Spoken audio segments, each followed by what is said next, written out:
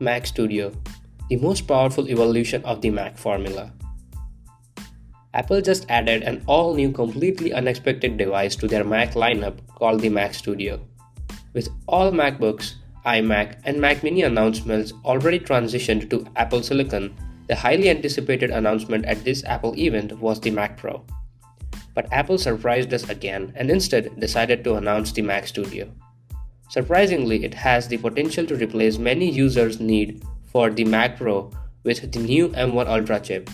Let's see what new tech Apple has come up with this time.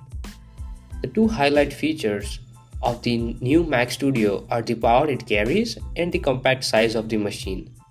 It is about 3 times the size of the Mac Mini, but the power it boasts far outstrips it.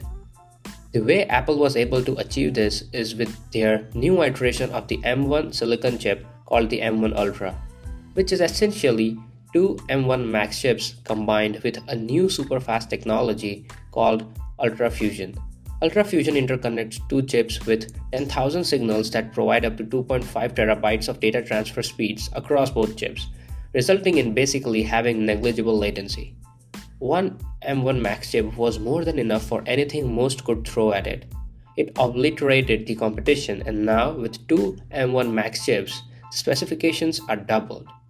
With 20-core CPU, 64-core GPU, 32-core neural engine, and 128 GB of unified RAM, this thing could beat the insanely expensive Mac Pro without a sweat. And because it's an Apple in-house silicon chip, they were able to construct the Mac Studio in such a small case. It's like having 3 Mac Minis on top of each other on your desk. Mac Studio's M1 Ultra chip directly competes with the NVIDIA RTX 3090 and Intel Xeon processors and consumes much less power than said competition. Apple did put out some vague graphs during the launch, but only real-world use case scenarios can reveal M1 Ultra's true performance. Apple has done it again, creating something that seems impossible. Since Apple started making its own silicon chips, it was inevitable that the Mac lineup would become a performance powerhouse compared to the competition. And M1 Pro and M1 Max showed just how much Apple was willing to take Macs to a whole new level. But with M1 Ultra and the Mac Studio, it begs the question of how far can Apple's silicon chips still go? With the starting price of $1,999 for M1 Mac Studios and $3,999 for M1 Ultra, Apple is clearly trying to expand its user base and push the Studio to a wider audience, unlike the insanely expensive Mac Pro. Specifically for office spaces, the Mac Mini was not powerful enough and the Mac Pro was simply too expensive. So the new Mac Studio will fit nicely into the gap in the market. At this price point, it would be difficult to justify any other custom-built PC for the majority of media professionals, as long as the Mac Studio works as expected.